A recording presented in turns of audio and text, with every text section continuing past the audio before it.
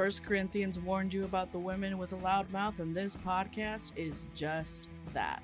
Here at the Speaking in Church podcast, we talk all about the regular people and the things that regularly happen to them in the evangelical church.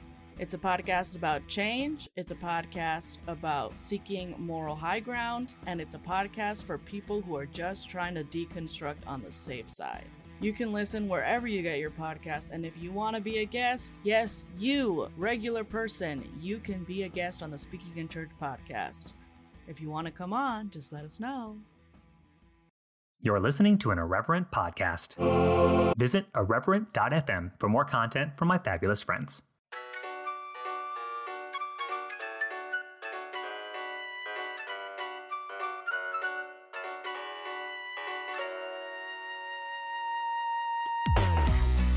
Hey everybody, my name's Adrian, and if you're listening to this silky, smooth voice, you know what it is. You got yourself another episode of the Dirty Rotten Church Kids podcast.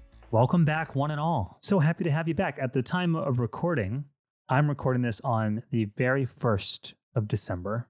We have made it to December. Where did the year go? I mean, I know where the year went. I was thinking about like, oh man, this year just kind of flew by. Yes, it flew by. And also, it has been a long, grueling, brutal slog for so many. Listen, we made it to December. That's all that matters. We made it to December. If you're listening to this, it's probably on the heels of a really fun episode that I had with Blair over at Talk Purity to Me. We had a whole episode around purity and modesty and all of the bullshittery that we were handed within that framework. And let me just say, that was a great time.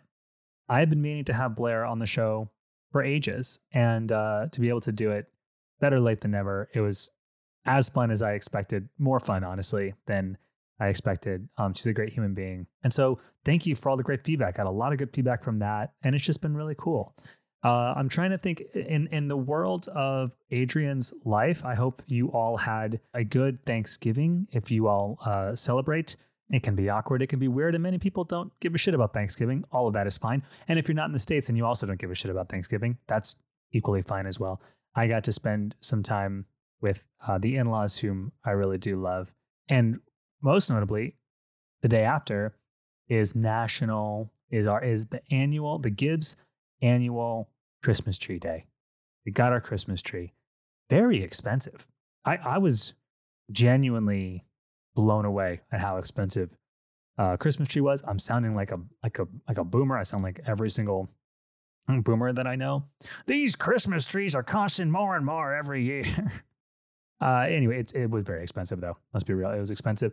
I grew up with the fake tree, and I've become a bit of a tree snob once I kind of went out on my own, and I'm living on my own outside of my parents' house. I'm like, I'm never going to go back to a fake tree. I kind of get it now. I mean, from a financial standpoint, it is certainly wiser to get a fake tree. That said, can I just reveal something to you all, Bad Apples? I've been thinking of moving. Alyssa and we've been thinking about moving the family out of South Florida. And I know for many people listening, have been listening for a long time, that's probably not a surprise. Y'all are like, yeah, you've been shitting on South Florida for the past 3 years. And it's true. You're not wrong. But I'm like really kind of feeling like, you know what? There's just this, the winds have changed, you know, the tide has turned. I just kind of feel this overall sense of like, there's a new chapter in life. And I kind of feel like my time in South Florida is like slowly coming to an end. I don't know if that means a year, multiple years. I don't know. Hopefully not like 6 years, hopefully sooner than that. But I'm really starting to kind of kick the tires and consider other places. It is tough. That said, living in South Florida, we were going to get a tree. Like I said, I don't love having back sweat. Y'all, does not everyone develop back sweat when looking for a Christmas tree? Is that not a common national experience? Is that not a global experience? Maybe it is for some, but where I'm at, it was brutal. I was like, I should not be needing to apply sunscreen while I'm shopping for my Christmas tree, in my opinion. I come from the Northeast. I kind of got used to South Florida, but I'm like, I don't know, man. I'm feeling it. I'm really feeling it. That said, like, it's kind of tough because there are a number of qualifications that I think Alyssa and I have We each kind of have our own separate lists. From a sheer experiential standpoint, it would be nice to live somewhere with seasons. All 4 seasons. Nuts, I know. It would be great to have all 4 seasons. You know, it probably couldn't be a place that doesn't have a whole lot of sunlight. Like certain parts of the country just don't have a ton of sunny days. And that is one thing that I really love about South Florida is just how much sun we get. It would be great to live someplace where perhaps we could have like a yard. We live really, really right on top of our neighbors, and it's been fine for the past number of years. But, you know, in Fort Lauderdale, you know, big yards aren't that common. And it would just be great to kind of have a little bit of elbow room where like your neighbor can't see what you're cooking for dinner. Like, oh, that looks great. It'd be great if it was slightly more affordable than Miami, which Miami sets the bar pretty damn low. So it probably wouldn't be too difficult to find a place that's more affordable to live than Miami. But all of those things together make the pool of options slimmer and slimmer. And then, if I'm being honest, I would love a place where I'm not the only brown guy at the grocery store. In South Florida, it's incredibly diverse. I absolutely love it.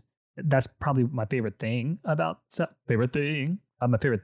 Florida is the diversity, and that translates into diverse relationships and diverse food, like diverse activities. There's just so much cool stuff to do, and so all of those things together, I know it makes for possibly some slim pickings. So I don't know. Listen, if you're like, hey, I live in the exact, you just described my city, please hit me up. Please let me know. Let's talk. For real. Let's talk.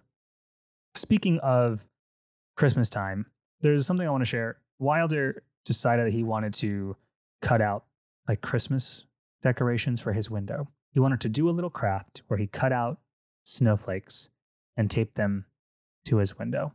I mean, I love a DIY moment. Let's do it. Sounds great. He cut it out. He stuck it to his window. Looks awesome. And he goes, Dad, you know, it'd be really great. I want icicles to hang from my window. And I said, hey, I mean, we're on a roll. I think I can probably cut out some kind of ad lib. I can freehand some icicle shapes. And so I cut out a bunch of icicle shapes and like varying shapes and sizes. And my idea was I was going to tape them right up against the bottom of the windowsill so they kind of hang down. And when I went to go do that, he's like, no, I don't want you to do it. I want to do it. And I go, oh, okay. I mean, yeah, just stick it, you know, under the windowsill right here. And he's like, no, I want to do what I want to do. Go away. He's like, basically, leave me alone now. I'll take it from here. So I let him do what he wanted to do. And it was great. He was pleased. And when I saw it, felt interesting, namely because if you are familiar with the shape of icicles, icicle shapes look like icicle shapes if and only if they are in a line hanging from a flat surface. Individual icicles kind of just stuck to a window bear an uncanny resemblance to snowman dicks. That's all I'm saying. My windows are just covered in snowman dicks, and it's festive. It's great. Wouldn't have been my first creative choice, but I respect my son for making it, and I'm gonna back him. So if you're ever in South Florida and like you're driving through like the Fort Lauderdale area and you see a house just rife with snowman dicks, that's probably me. Stop in and say hey. Well, enough about snowman dicks. I want to start talking about my next guest, but before I do that, I actually got this interesting invitation for a podcast sponsor, really interesting sponsor that I think is going to be pretty rad. This is a sponsorship for like a creativity sponsorship. It kind of helps like creative songwriters within the evangelical sphere specifically. I know that's not typically kind of what I do, but I found this pretty interesting. So check it out. Here's a word from our Dirty Rotten sponsor. Hey, worship leader. Who, me? Yes, you. Are you tired of having to write worship songs for your congregation? Do you feel like you're just gosh darn out of ideas? You could say that again. Well, do we have just the thing to unlock your true worship songwriting potential? From the makers of Date Me Jesus, we are pleased to present Worship Dice. Worship Dice? What in the darn tootin' world are worship dice? Worship Dice is the multi-sided dice pack that will give you all the tools you need to write that next worship hit. Just roll each of our specialized dice, and the rest is music history. Roll the element die for a nature reference. Whoa, I rolled ocean waves. Now roll the God die for one of the many names for God in the Bible. I got Yahweh, gnarly. And last but not least, roll the 2 attribute dice for generic words that are statistically proven to get your congregation on their feet. Awesome, I got grace and group woes. And there you have it, friends. It's simple as that. With worship dice, you've got song inspiration for every Sunday morning. Just add a little synth beats and perhaps an Australian accent, and you are ready to go. But don't take our word for it. Listen to this new hit single, Yahweh Ocean Grace. If you're here tonight and you believe God is in this place, we want to hear you sing it. Come on, church, let's sing it. Yahweh, we worship you. Your grace is like the ocean tide. Your waves lead us to you. We're drowning in grace. We're totally drenched for you. Sing it out, church. We're totally drenched for you. Are you totally drenched for him tonight? Totally drenched for you. Now that's what I'd call a powerful worship song. But wait, there's more. If you order right now, we'll throw in the Jesus Love Ballad Dice Pack. Heaven above knows you are my love. Won't you wrap me in your strong arms tonight? Jesus, my love, send grace from above. All that I want is to be in your light. As well as the Easter Sunday Worship Pack with a spoken word instrumental break. You say, there's no way that stone was rolled away.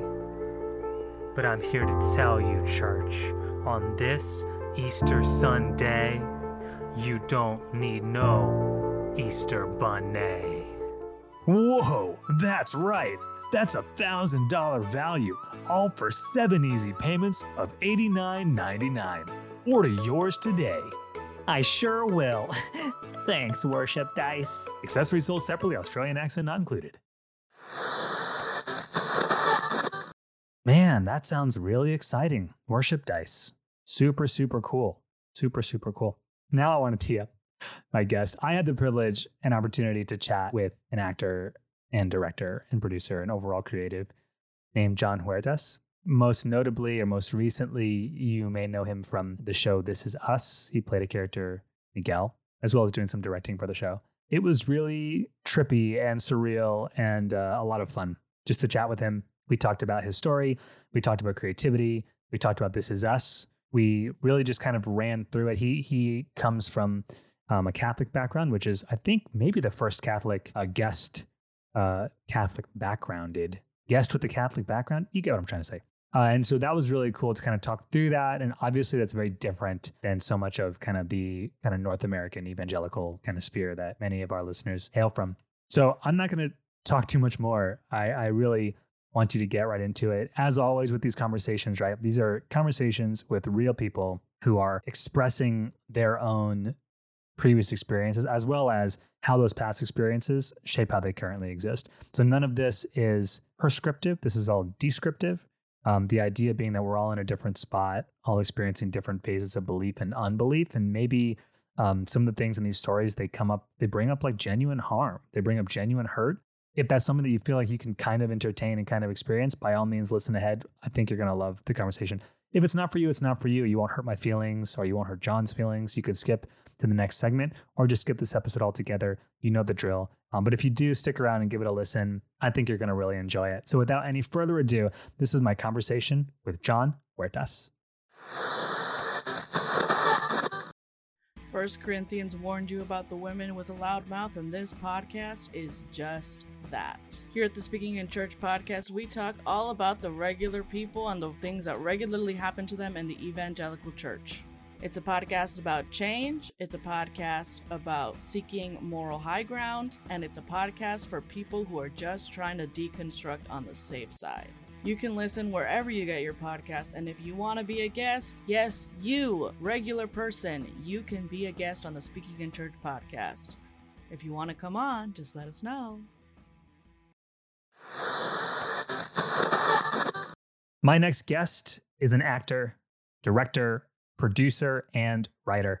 You know him from the hit NBC series This Is Us, or perhaps the ABC series Castle, just to name a few. Bad Apples, let's give it up for Jon Huertas.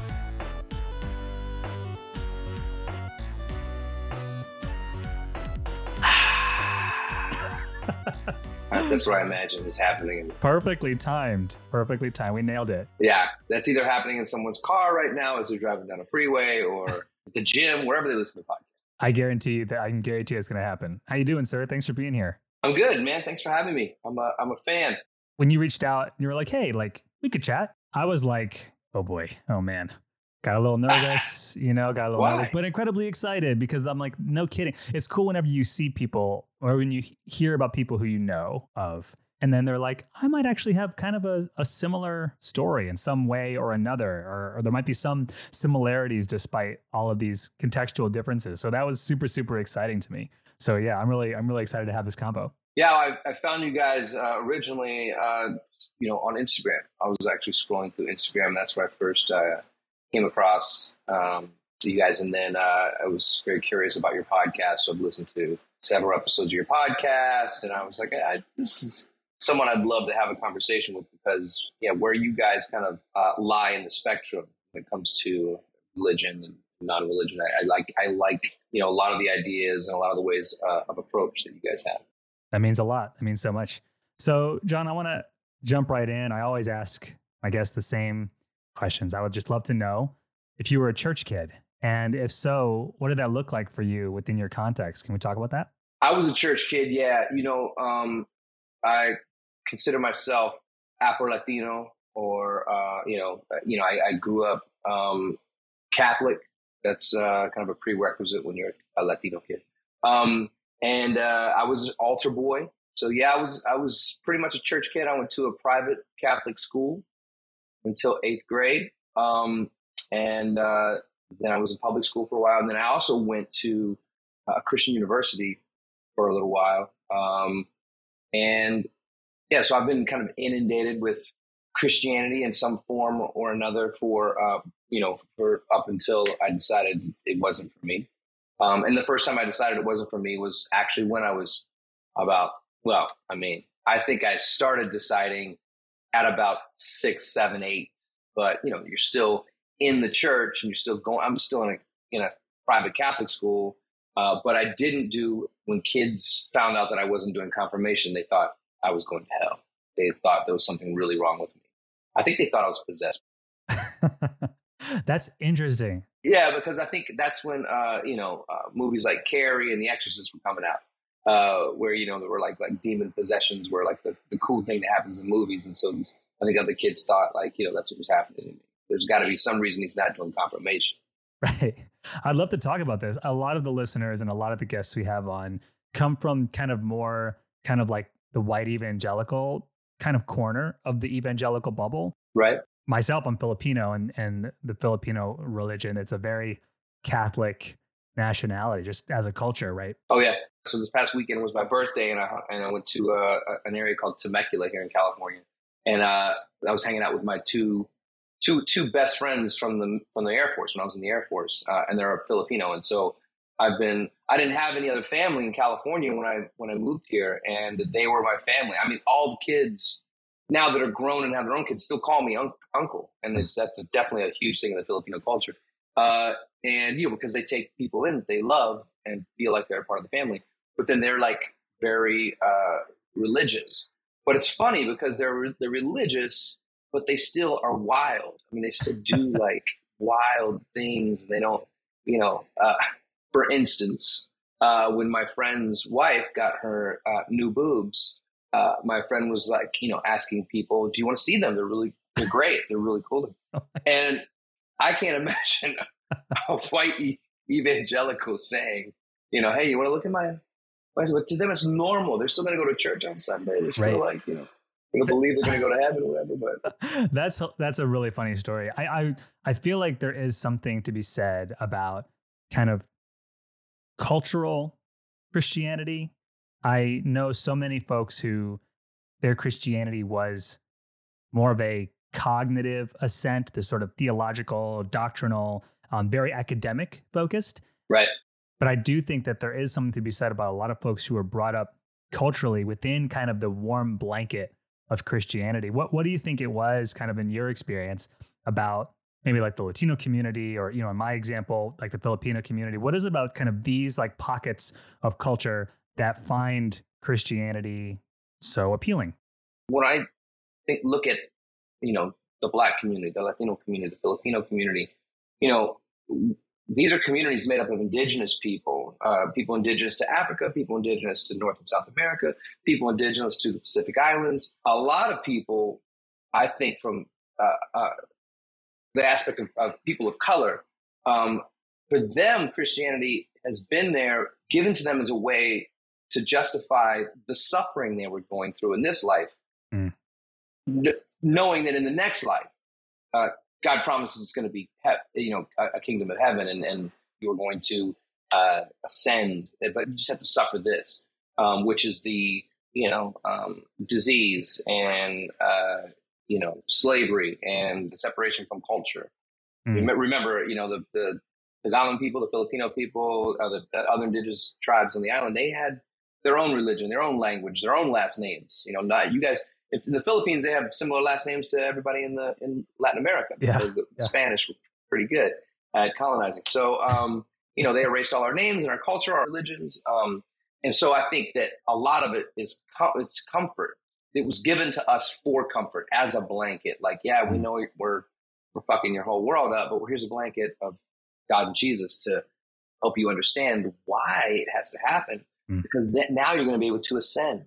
And that's been many, many, many years of going back and forth with trying to, asking the tough questions of myself, and then sometimes of nuns and priests and pastors and people that, when I was really little, I might get a nice knuckle hit with a pointer, with a wood pointer for asking a dumb question to them, a dumb question. But, Sure. I started asking questions from a very young age. Let's talk about that. When you said you were really young, and it was at that early age of like 6 or 7, I think you said, when it was kind of like, this is not jiving, but of course, right, it's cultural and there's family and there's connections and community involved into that. What was it even at that early age that when you were hearing it, you're like, I don't know, don't buy it? So I thought when I was a kid that once I started getting let off the hook with the other things that I was taught were real as a kid, like the Tooth Fairy, Santa Claus, the Easter Bunny, fairies, like all the things that my grandparents and that people had me believing. Once they started to be unveiled, I then thought, well, maybe this whole Jesus, Mary, and Joseph and God thing is also something that I should be let off the hook for. But nobody was doing that, but to me, I think I think it was maybe I caught one night my grandmother like putting the dollar under my pillow and taking the tooth, and I was like, "What is this? Is Tooth Fairy sick? What? Why are you subbing?" And so I think that I learned at a very early age, because in my neighborhood, like a lot of I think I never got to talk about the birds and the bees from any parent. It was always the older kids in my neighborhood or older relatives. And so I already knew kind of about sex as a pretty young age. And so when I started thinking about Mary, I was like, wait a minute, she got pregnant. How? She divine intervention. What? And then come on. But I never got let off the hook. And then I started to distrust, also because, when I would get in trouble as a little kid, they were pretty abusive. And we did have a priest in my school get in trouble for, inappropriate behavior with one of the students, a little boy. And, I was thinking, these are the people that have been telling me to believe all this stuff. And I've already been doubting that. But then these are the people responsible for me while I'm here all day long. Are they even telling me the truth? And are they even qualified to be watching me and all these other kids? These are things that would just circulate in my mind. And I started getting very skeptical. I think that, I would definitely call myself somewhat of a skeptic. But that's, I think, where I got out of feeling like the Catholic Church was right for me, or that this, this dogma was right for me.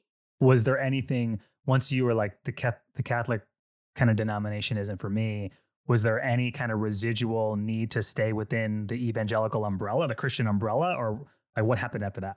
So not really. I just started kind of living life day by day and making sure, look, I always liked the positive stories that were in the Bible, but I like positive stories that were in a lot of other books that I read too.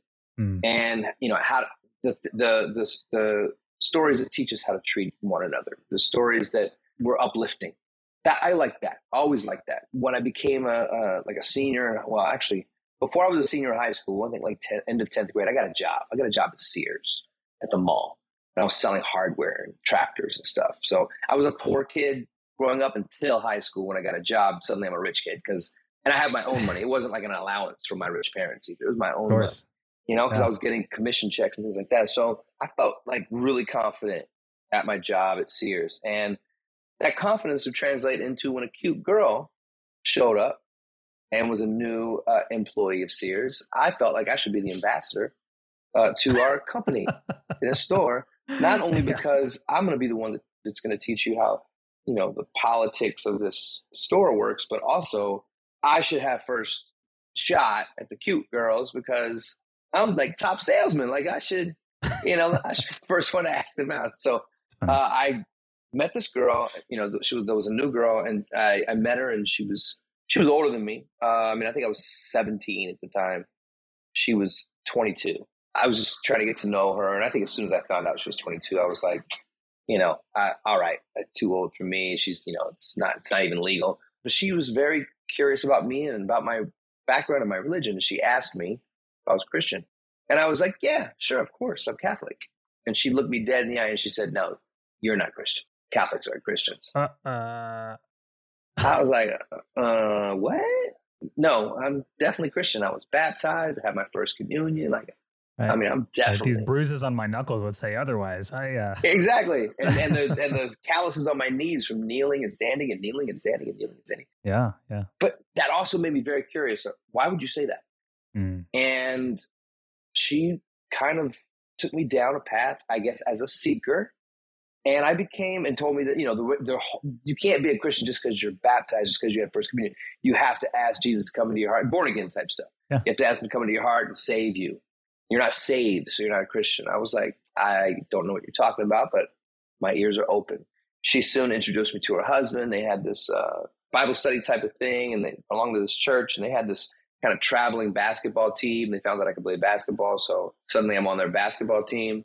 And I'm going over to their house on Friday nights and sometimes weekends to eat dinner with her and her husband and learn more about Jesus and the Christian denomination. And there was, and I did it. I mean, I literally spent time asking Jesus to come into my heart. And this is actually when I learned about the power of the mind, in my opinion. I convinced myself that, yes, I felt Jesus come into my heart, tell me you're saved. I went running to them and let them know. They were like, oh my God, this is amazing. You're now a Christian. Oh my God, that's amazing.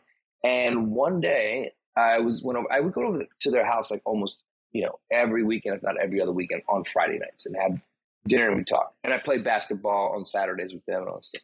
So I went on a Friday and her husband's not there. And I'm like, oh, where's Chris? And she's like, oh, he's on a retreat.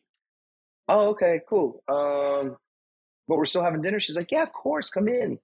We have dinner, we talk, this and that. And then after dinner, I'm sitting on the sofa. She jumps me. She jumps on me, tries to make out and get with me. And I'm mortified. Yeah. Because I was at this point, I'm a Christian. I'm going to do this. I'm like, this is the path I'm going to follow. And so everything that she had done from the moment I met her was undone in that moment. Mm-hmm. And it made me then again not trust the person who's telling me these things about Jesus and God and all that stuff. And so then I was at that point done. And then soon after that, I went into the Air Force, and I spent 8 years in the Air Force. And when you get into the Air Force, from what I remember, and it's just also depends on who's like, indoctrinating you into the Air Force. I had to choose a denomination of a religion to put on my dog. Really? I didn't. Yeah, on your dog tag. Yeah, on my dog tags. They were like, you have to choose. And I was like, I don't really believe. And then pick a team. Whoever was telling me, told me I had to pick a team. So I picked Catholic. And then once you get into the Air Force and the threat of conflict is going on, you're getting deployed, which ended up happening. You think, the mortality sneaks up on you, and you're like, I can die. And what's going to happen to me? Me and all the other guys that were supposedly Catholic, we started going to our pastor. Father Muldowney was his name. He was a captain in the Air Force and chaplain and all that stuff. And we started seeing him every weekend. Every so often we go is to like, it's not really a rectory in the Catholic Church. There's priests in a rectory, but he had it was like an office, a chaplain's office, right? So we'd go to the chaplain's office, and he'd break out his new computer. He'd say he had one of the first laptops ever made. It's like, this new laptop. And it was like that thick. And he was like, this thing is amazing. You do this. And, have you guys heard of email? You can actually send people messages. Email was brand new. And we were like, oh my God, it's amazing. And then he showed us, I got a Mercedes, a silver Mercedes. And I'm like, hey, look at my new Mercedes. Come check it out, boys. You can take a ride. You want to drive it and all this stuff. Meanwhile, I'm thinking, but wait, priests give up all their worldly possessions, and here he is just spending money getting himself a computer, a thing. And he always had like new toys and gadgets and stuff. And then one day we go to see him, and he's not there. And they're waiting for the next priest to come to his assignment. Meanwhile, you can go to one of the other chaplains if you really need to talk to someone about Jesus and God. We found out that he, unfortunately, very sadly, was diagnosed with HIV, and that was from sex. And, he was a closeted gay man. Again, my mind blown, like to me, for many years, since I was a kid, no one was who they said they were. And that's kind of what always knocked me back off the track, is that I feel like, I could never trust. And I think about it, the odds of almost everybody in my life in the religious search that I had from a kid till now, the odds that so many people would end up being so distrustful and not who we think they are. Very similar to what's that church that Justin Bieber and those guys are going to, that pastor. We look at certain people, and we go, we see the curtain sometimes fall, and there is no Wizard of Oz, and you're like, what? And so that happens to me more often. That's happened to me more often than not, and a lot of my friends. Wow, man, so much of first of all, I'm really sorry about all the different ways that you've been kind of hurt within. I mean, so many of us have, right? This is like a story that is entirely unique to you, and yet it feels so fucking familiar when right? You go from kind of church kid to church kid, but it doesn't make it any less hurtful and any less painful. And so I'm sorry you experienced all that stuff. For you, when you saw that and you're like, this isn't, obviously this doesn't hold any water, right? How did that translate? I would love to kind of bring this into kind of the more current era of John. Like, how much of your faith, was there any faith? What happened when you kind of transitioned into kind of the career that you find yourself in now? What role did it play? I served 8 years in the Air Force, and had always wanted to be an actor since I was in second grade. And I can tell you 100% with honesty that I've actually never, I would say there's one more moment of seeking when I would be called a seeker, I guess. But before that, I never prayed on being an actor. I never prayed and said, this is what I want, God, whatever. I, with tenacity, became an actor. The one most meaningful person in my life, and I was going to show you something. I don't know where my wallet is on it. I'm going to show you something. But the one most meaningful person in my life that I think had the biggest impact on my ascension in this career, from wanting to be an actor to becoming a professional actor, is Woody Harrelson. No kidding. Yeah, and so while I was in the Air Force, you're told, honestly, like my best friends who I was hanging out with this weekend, Filipino friends, reminded me that when we were, in our early 20s and I was saying, I'm going to be an actor, they would laugh at me. And they literally brought it up this past weekend. They were like, we remember when you would tell us you were going to be an actor. And we were like, that's the most ridiculous thing we've ever heard. And they were like, and look at you now. Yeah. And I remember just always saying to them, this is what I'm going to do because this is in my heart. And it was 100% of my heart is an artist and being a performer. And so while in the Air Force, though, you get bombarded with the pragmatic ideas and the pragmatic approach to life. And it goes all the way back to my parents, my grandparents, and even them saying, you'll never be an actor. You should be an architect. You should do something that it is going to be pragmatic, and where you will be able to start a family, raise a family, have a home, all that stuff. And no one thought that being an actor was that. So I would always go back and forth like, hey, I'm not going to be an actor. I'm going to be a cop or a fireman or something. I was just going to lean into something law enforcement or service, in service of people in some way. And that was me that wanted to do that. It wasn't even like, Jesus in my ear saying, man, you should protect people, save people. So I was always vacillating. And one day I was at this club. My company is called West Side Stories. And a lot of people go, oh, you're Puerto Rican in West Side Story and it influenced you. I go, no, there was a club that had 4 different venues inside of it in Texas because everything's big in Texas. So the building was big. So they had to put 4 clubs in there. And in this club, I saw a woman. I said, you're not from around here. And she was like, that's the worst pickup line ever. I go, no, seriously, I'm looking at you and you don't look like anybody from Fort Worth, Texas. And she was like, I'm not. I'm from Santa Barbara, California. And I was like, oh my God, I've dreamed of living in California. I want to be an actor. She's like, oh, you can do that. I'm like, well, yeah, I mean, I hope to one day. I'm going to. I mean, I study theater and all this stuff. And I go, what are you doing here? And she said, I'm the road manager for this band on stage right now. And I look up there and it's Woody Harrelson. And he's a lead singer of this band called Manly Moondog and the Three Cool Cats. What? That's the card. No kidding. This is 1991. Yeah. And he was White Men Can't Jump. Yeah. He was in theaters. He was on Cheers at the time. I loved him on Cheers. White Men Can't Jump was one of my favorite movies. I told you earlier I played basketball. And she told me, why don't you come up to the green room afterwards and hang out? I was like, green room? There's a green room here? And the green room in this place was huge. It wasn't just like some small little room where people hang out. The green room held like 30, 40 people. It was big. And so while up there hanging out with her, this is her card. So yeah, I pulled her digits.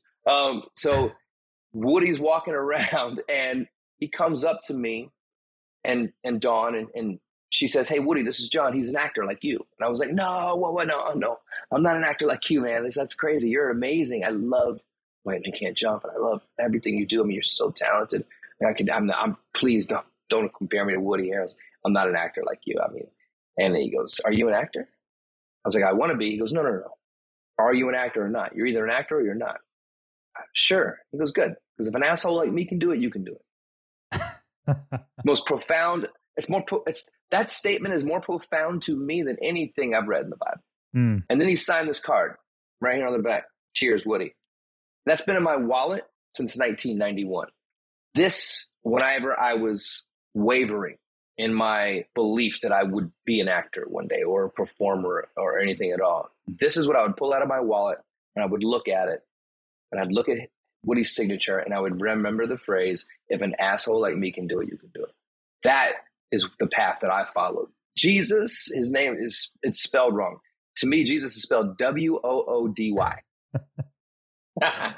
That's right. I mean, what a cool story. And have you ever reconnect with Woody to kind of tell him how much of an impact he's made? Yes. So that's another section of the same story. I, moved to California not too far after that. That was 91. I moved to California in 95. I had my first real kind of serious job in 98. But guest starring and recurring on other shows, doing a couple movies. For that, steadily working my way up the ladder, I was very lucky to be able to start pretty early. And then I got on the show called Sabrina the Teenage Witch. I was a regular on that, and I got invited to play in this NBA Entertainment League. So the NBA used to have this basketball league called the NBAE, and it was me, Ice Cube, Snoop Dogg, Leonardo DiCaprio. There were people you would not imagine as a part of this league. Adam Sandler, Woody, even all these people. Jamie Foxx, and we would do traveling games. We had a league we played every weekend. We would do all-star games. We'd be like a celebrity all-star game before the actual all-star game. It was crazy. But we'd do these pickup games. which were amazing. I'd get a call from who we called the commish of the NBA E-League. Zane was his name. And he would say, hey, Johnny, we're playing some pickup ball today. I don't know if you're around or available, but we're playing at the Staples Center. What? Pickup basketball at the Staples Center? I'll be there. And so I would, go to the Staples Center. We'd go to the Forum. And then there were these courts in Santa Monica. And sometimes it was like a private high school or something like that. But there was these new courts in Santa Monica that had just been built. And he was like, hey, we're going to play outside. Is that okay with you? And I was like, sure. Cool. We'll see you in Santa Monica. I show up and Woody's there. Woody never played pickup. And so he was there, and we would guard each other because he had the same skill set I did, basically. We're the same height. And, he'd guard me, I'd guard him. Played about 5 games, and then we had to take a break because we're all just actors. We're not pro ball players or even college ball players. And I was sitting next to Woody. We talked a little bit about, maybe a steal, maybe a block, maybe a foul, something like that. And I said, are you going to be here for a second? He's like, yeah. Well, I want to show you something. And I ran to my car and I grabbed my wallet and I pulled that card out and I tucked it in my sock and I ran back to the courts. And I slid in beside him and sat down and I said, hey, man, have you ever heard of this band? And I held the card up and he saw the same thing I showed you, 3 Cool Cats. And he was like, Manly Moondog and 3 Cool Cats. And he was like, where the fuck did you get that? Oh, my God. And I told him, you were playing at a club in Texas, and I was introduced to you by Dawn, a woman on this card, and she told you I was an actor, and I told you I could never be an actor like you. And you said to me, if an asshole like me can do it, you can do it. And he said, well, that sounds like something I'd say. I said, you did, and you signed this card. And I showed him that, and he was like, wow. He goes, wait a minute, are you weren't you like a military guy? And he remembered. And I was like, yes. And he said, what the wow. You are, you've done it. You're an actor. Told you. I was like, yeah, man, thanks. Thanks for my career. Wow. What an amazing story. There's 2 things that as you were talking, I've thought of about a lot of the stories we were handed as people within kind of the church system, right? The first thing is that all good things come from God and God only. So creativity, talent, everything comes from God, and God is the only thing that it comes from. And then the sole purpose of you having something is just for you to redirect it back to God. Please God, please God. And then the second thing I thought of was I was always brought up that Hollywood was like the devil's penthouse. That's what Ron DeSantis thinks too. Right, exactly. Makes sense. Me being here in Florida. That's why all my whole family's there. Okay, there you go. So we're in Florida. Tampa area. Okay. Yeah. I'm in the Fort Lauderdale area. Oh, cool. So to hear your story, it seems to, in its own way, kind of fly in the face of so many of the stories that we were handed about things like where does creativity come from? What is creativity for? And, the Hollywood machine. Yeah. I think so. First of all, the Bible that all of us kind of were taught from is the King James Version. And the King James Version was just a rewrite. King James was losing control of his realm, of his people. You know what I mean? So we know that religion helps to curb people, control people. I try to avoid using the control word, but I got to use it. If you write it in a way to where everything you do, whether it's good or bad, is either it's because of God that you've got success. It's because of God that something bad happens, part of his plan. It takes responsibility away from the people. So then people, if they feel like they aren't responsible for themselves at all or aren't responsible for their actions, it's whoever is interpreting the word of God or receiving the word of God. Remember, a king back then was appointed by God. There's, to me, always been a control aspect to these stories where everything is for God. Now, I'm non-theist. And for me, I just don't spend a lot of time thinking about afterlife or thinking about pleasing my imaginary friend. But if there is a God and an afterlife and a Jesus and all these things, I think I'll be, obviously surprised. But I also feel like the way I live my life without religion, I still love to do good things for people. I do good for goodness sake. I don't do it for a check mark or for, any kind of, status in the eyes of God. I do it because I want to see someone smile because I did something nice for them. Or I want to treat people well. I want to be truthful for myself. for me, I'm not being controlled by anyone. And I'm not being, there's nothing for me to ever hide behind. Something good happens to me, it's because someone gave it to me. And then that person I will be indebted to. Or maybe I worked really hard for it. Like being an actor, a working actor. And if anything bad happens to me, it could be my responsibility. It's not my responsibility. It's this other person. It's not because Satan somehow slipped up my butt and took me over. It's, you know what I mean? It's like, it's because I messed up. I made a bad decision. I made a bad choice, because we're all capable. It's interesting is that on one hand, so much of the faith we were handed is incredibly personal. Like, it's your own personal relationship with Jesus. You have to say the right stuff, behave the right way, believe the right thing. And if not, it's like your personal ass is on the line. And yet it's on the other side of faith where like you actually develop a healthy relationship with the self. It seems like, you know, your skill and your effort and your ability and your body, right? We were so disembodied growing up. I feel so many of us to then be able to go, my body's pretty amazing and it can do some pretty cool shit. Oh yeah, totally. You were in the Catholic religion, we're taught to almost ignore our bodies and how it's changing. At best, if not like straight up punish it. I feel like. Exactly. When you do not masturbate, you are punishing yourself. Right. But I mean, it's interesting, you know, for me, you bring up the word faith. Sometimes when people find out I'm non-theist, they're like, you don't have any faith? And I go, I absolutely have a lot of faith. I have a lot of faith in humanity. I have a lot of faith in myself. I have a lot of faith in my friends and my family.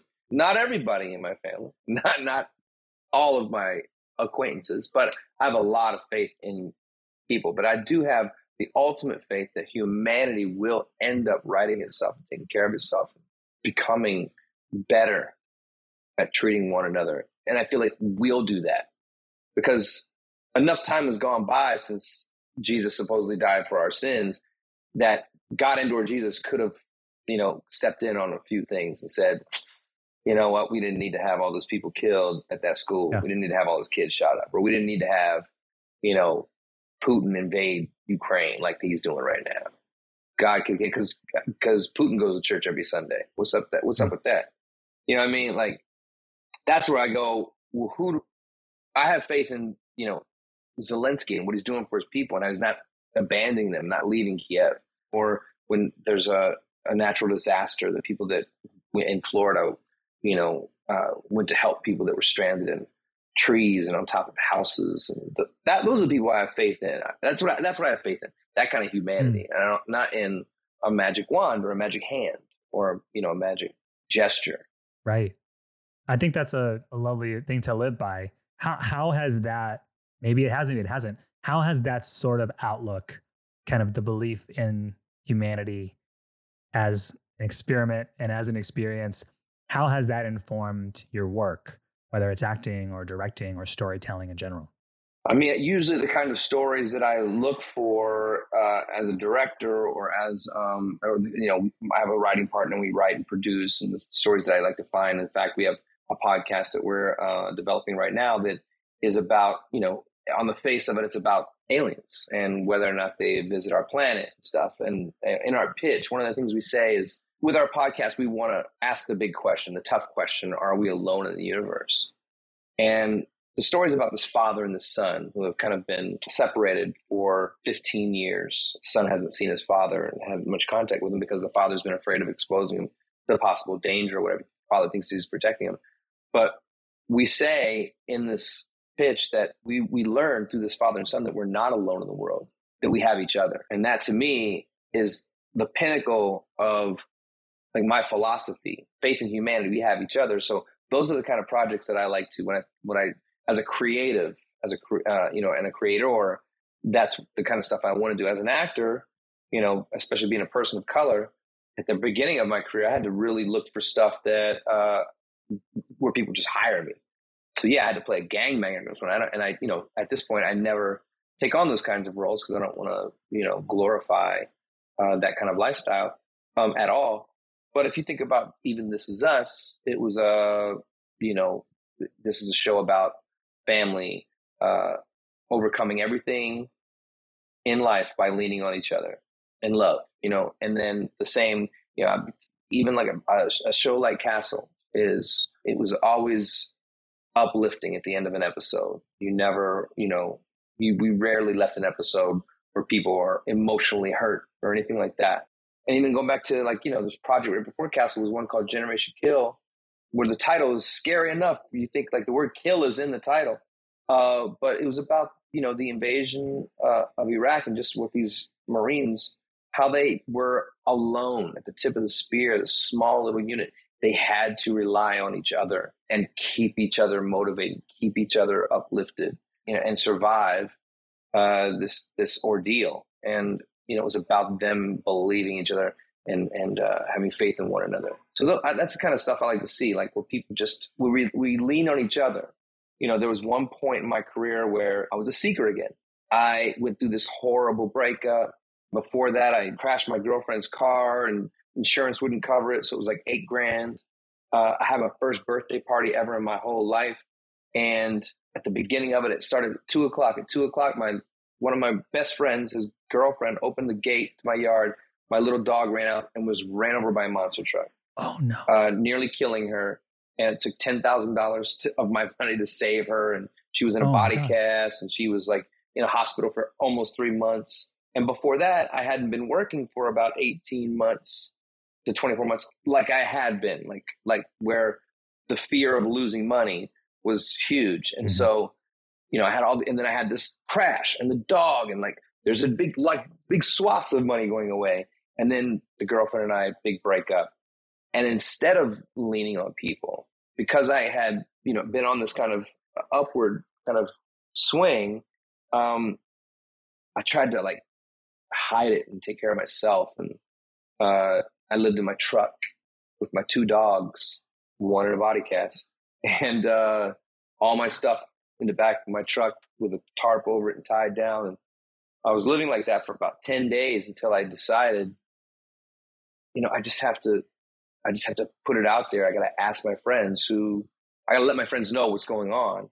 And with that, they will be seeing that I'm asking for help. And that's what I did with one of my friends. And he was like, well, come, stay here. What do you, and you know what? He helped me figure out what the next step, what the next move in life was, to make me feel good financially, which was like, I had this house that I bought with her and the money was going to come out of it from the sale. And he was like, I've got a project you can invest with me and my boy. That'll give you a ownership in something and you'll have something to work for. And we started remodeling it. And that's how I met my wife, because she was my wife that I've been with now for 18 years, longest relationship with a person, like, as a girlfriend or wife, or the longest one I've ever been in. And it's, one of the longest relationships of my, life besides my brother and sister.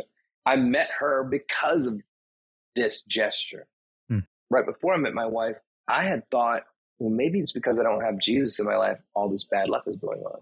Hit up my boy. I had a best friend who was in that NBA league. He was in the NBA league because he was somewhat of a pretty famous Christian rock star. Okay. You don't have to name drop if you don't want to. I'm just curious. Well, his name is Paul Duncan, but he was in like a group. It was him and his buddy. Paul Duncan. That name rings a bell. That's like a CCM name. He started his own church and everything. It's actually called Centricity Worship. Okay. He wrote on Lauren Daigle's album, by the way. Okay. But he was a good friend of mine. I always thought he was the coolest Christian I'd ever met. First of all, the most honest person I've ever met in my life. I said to him, as a non-theist, like, how, I don't understand how you really like believe in all this, like, so, wholeheartedly. Like, don't you ever question whether or not any of this stuff is real? He's like, absolutely, man. I question it all the time. I wouldn't be a good Christian if I didn't. And I was like, oh, wow. No one's ever said that to me before. Right. I remember he had been saving himself sexually. Ah, true love waits. Yeah. And so I met him. True love waits. Exactly. I had met him in his, I think, 20s. He was in his 20s and I was early 30s. And he hadn't had sex yet. And I was like, dude, you're punishing yourself. That part of the Bible, don't pay attention to that. He's like, I don't know, man. He goes, I'm just saving it for, my wife. And I was like, bro. And then he went on tour with another band and they were in Europe. And I get a call middle of the night, because for him, it's, early morning. Sure. It's middle of the night for me. And I happened to be woken up by the phone and answer it. And he was like, John, it's Paul. I'm like, what's up, man? I thought you were in Europe. He goes, I am. I had to call you. Last night, I had sex.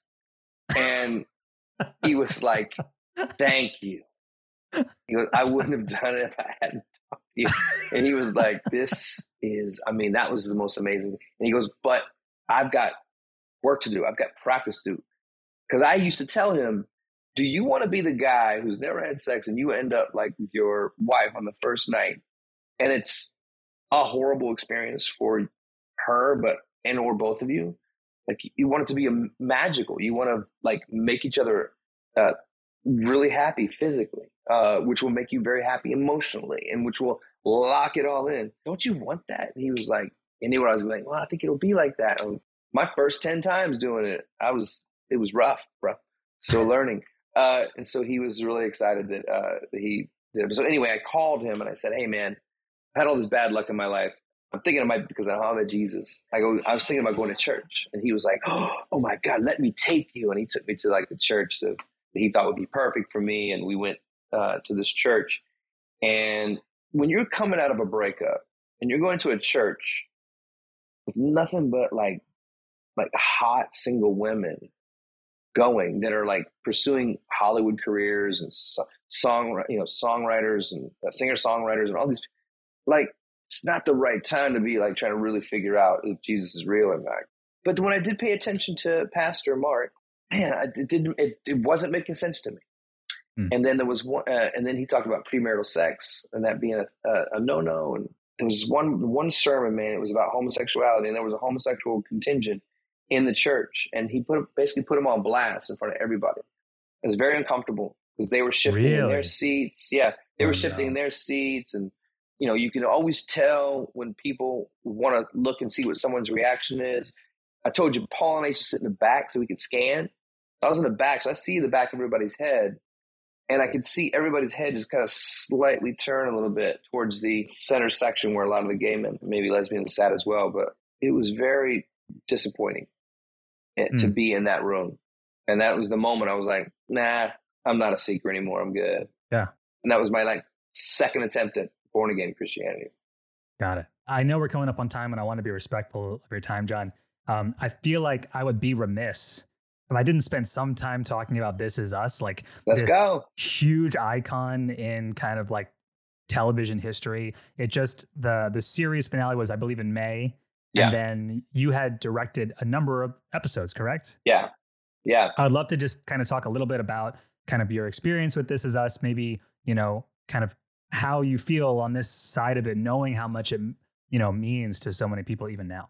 So, I think even talking about This Is Us will kind of somewhat tie into a lot of the stuff I've already said because of what, a lot of the messages that we ended up getting from people about the show and how it affected their lives and what it did for them and how it pulled them out of dark places or made them appreciate their loved ones. It did a lot of the things for people that they say religion is supposed to do for people, which makes me feel really good to be a part of something like that. It's one of those things that maybe I want to go out on top. Maybe I don't ever want to be on a series again as an actor.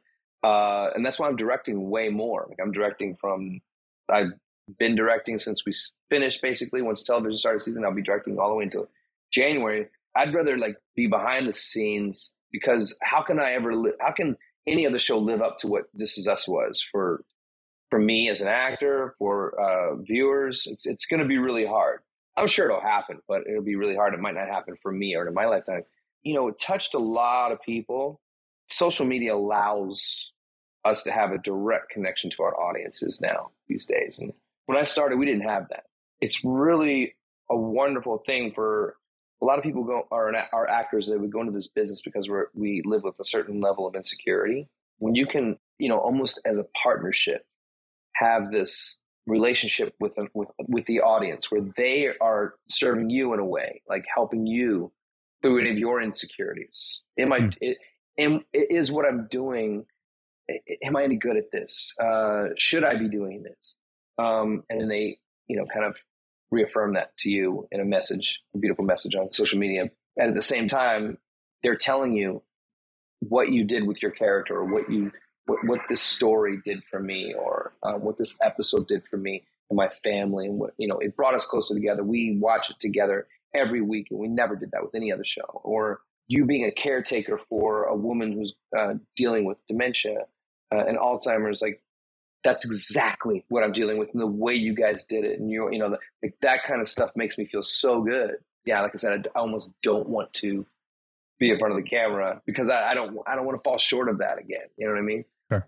But that's the insecurity, and hopefully all those audience members that watch This Is Us watch my next thing, or if I'm an actor, or even as a director, I've only been directing. I started directing technically in like 2009, but big shows like This Is Us, The Rookie, things like that. Like I've only been doing that now for 3 years. So I'm still new. I'm still insecure about that. The people who are flocking to the show, they're going to be flocking to the show because the character of Miguel is like a fan favorite. What was it about that character that was really important to you? And I'm sure over the number of years that probably became more and more complex in your relationship to that character. But what are some of the things that really resonated with you? To me, the character was really important because there is a lack of representation in front of the camera for really strong, positive male role model, adult male Latinos. It was important to get that right, to have Miguel be a very successful, very ambitious, and a very loyal family man.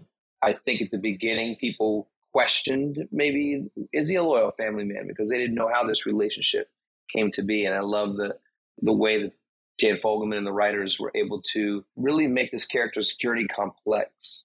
And that's not the way that adult male Latino characters are developed much in this industry. There was a study that Columbia University did a few years ago that, the least developed character in television is the adult male Latino, because they usually are in menial jobs, or they're narco crime bosses, and every rung below that. Last time we've seen like a really strong romantic lead from me that was impactful, that something that someone or some character that I still think about was Andy Garcia in When a Man Loves a Woman back in the day, and that, we don't have shows like Master of None. We don't have our Marvelous Mrs. Maisels. We don't see characters that look like me going through those types of stories. Now, Oscar Isaac doing, some amazing work and telling some phenomenal stories. But a lot of the times his characters can be ambiguous, which is nice. I mean, it'd be nice if we don't have to talk about diversity. That's hopefully the future. That's what I'd love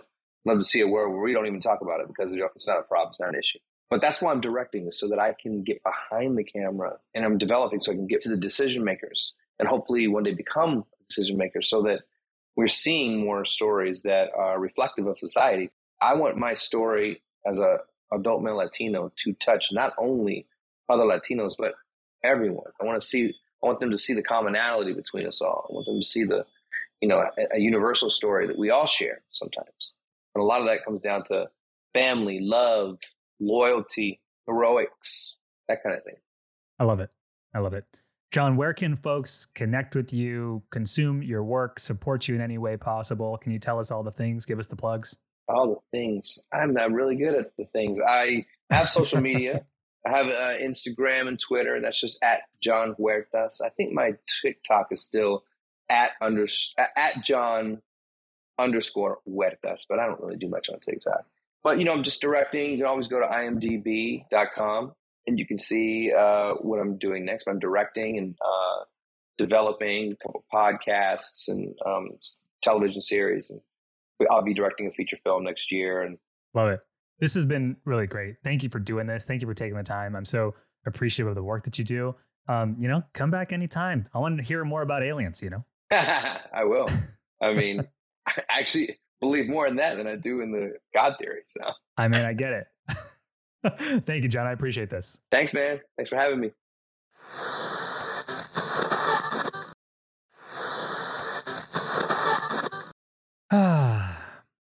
Good chat. It was a good chat. Told y'all. It's been neat interacting with creative people. I know we're all creative, but as a person who I really love the process of creativity. And I love talking to people who are excellent at their craft and who have a lot of experience within that craft. Kind of go, how does the cookie crumble? Like, tell me about how you did this and how you do this and your thought processes. And I think when I look at, maybe the future of DRCK and kind of where I would love to see it go after all the places it's been over the past number of years, one thing that is very interesting to me is to really explore like the people behind the stories. And yeah, like we can certainly talk through kind of some of these experiences that we have coming from evangelicalism and some of the stories and the pop culture references, and we can pick apart some of the ideologies and we can kind of call shit out when we see it. But then from there, kind of move to how we exist and interact with the world as people, because we're so much more than our belief and so much more than our disbelief. We were so much more than our evangelicalism. And I believe that we're so much more than our deconstruction. I think many of us, evangelicalism was like our personality. It was like our whole identity. And I don't want to like get into this routine of feeling like my post-evangelicalism, my ex-evangelicalism, my deconstructionism, whatever you want to call it, that is my new personality, because it's not. We're so much more than our beliefs or lack thereof. So this was to me, it felt like a cool way to kind of get that ball rolling as far as how I interact with guests and the sort of guests that I bring on moving forward. So thank you, John. That was an absolute pleasure. Come back anytime. Well, folks, I think we did it. I think it's time for, the last segment of the night. This is a segment that you love it, and it's called Sip, Smoke, Read. Sip, smoke, read. Hey. So we read that shit. Only sip the finest party lit. On my couch and IPM. So you're thinking, listen to these idiots.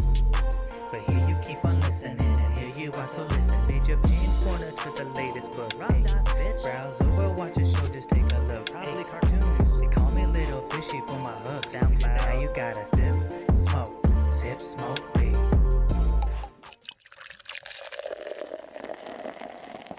All right, everyone. So if you don't know this segment, this is a segment where I just do a quick rundown of all the things that I'm sipping, smoking, reading. What am I relaxing to and enjoying?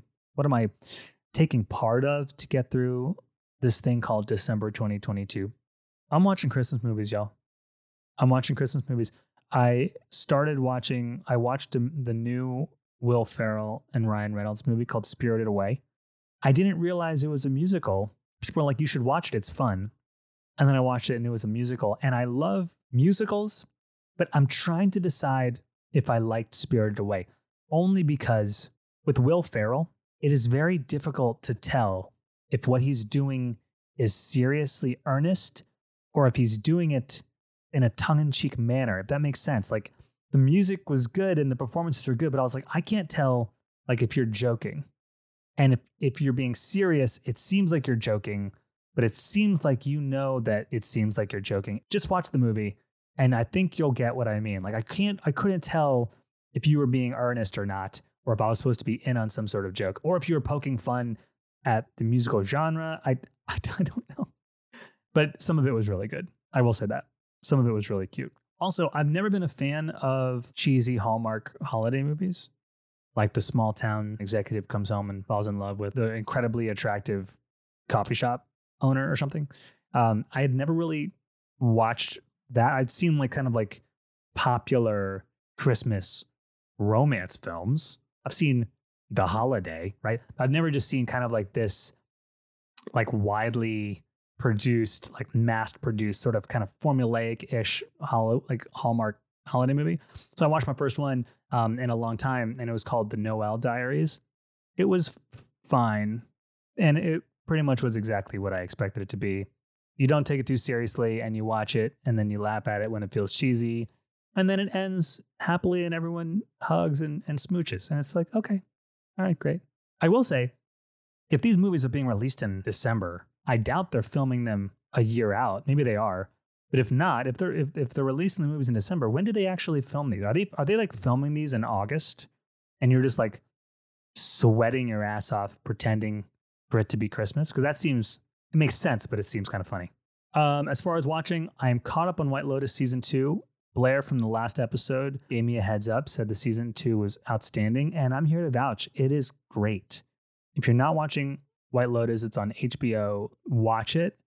It's great. And this season has the one and only Aubrey Plaza, and she's absolutely phenomenal. So watch it. And I was thinking about this. So the segment is called Sip, Smoke, Read.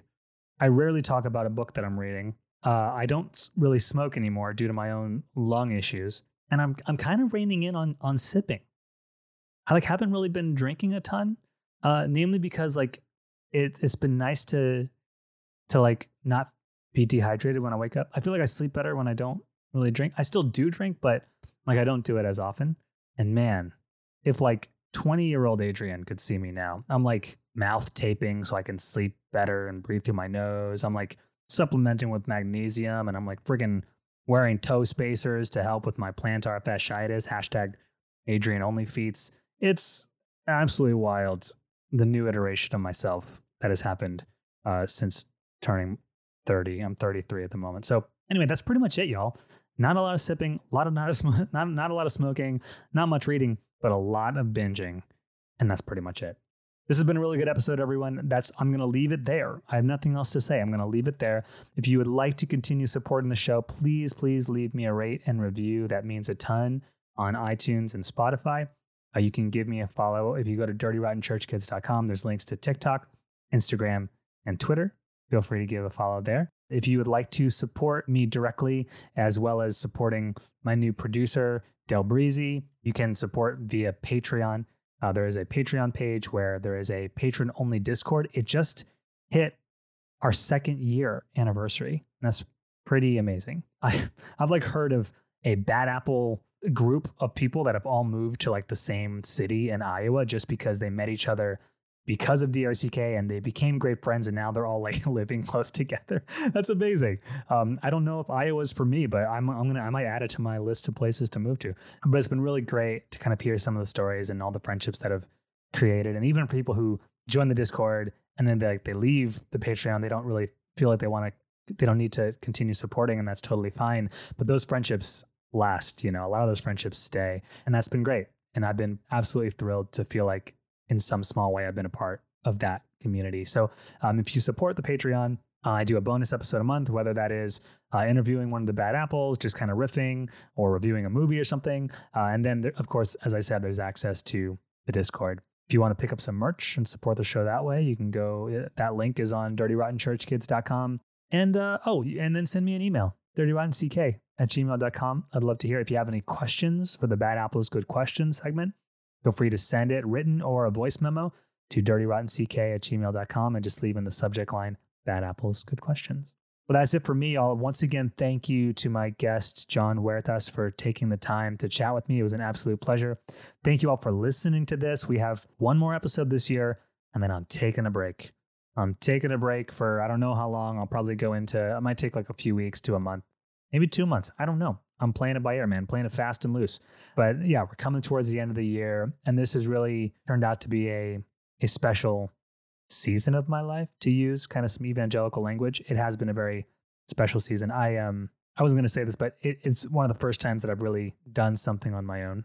I think one of the kind of the terrifying aspects of creating in any space is feeling like you're doing it by yourself. And whether it was in my entire life, as far as I can think of, every single creative venture I did it with kind of the safety net of a band or other people or a team of people. And this is the first time where it's I've kind of stepped out and done this thing by myself, for myself, in recent months. And so thank you so much, everyone that has supported me in this process. It's meant a lot, and it has salvaged 2022 for me, if I'm being honest. So again, thank you a million times. Thank you for support. Thank you for listening to this show. You're loved and you're appreciated.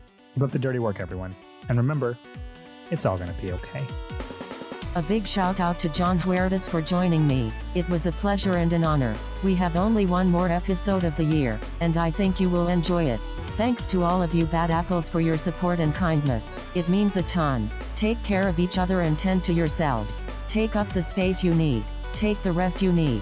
Put up the boundaries you need. And take no shit. I adore gas station television, me myself personally. It is the intersection between information and gas.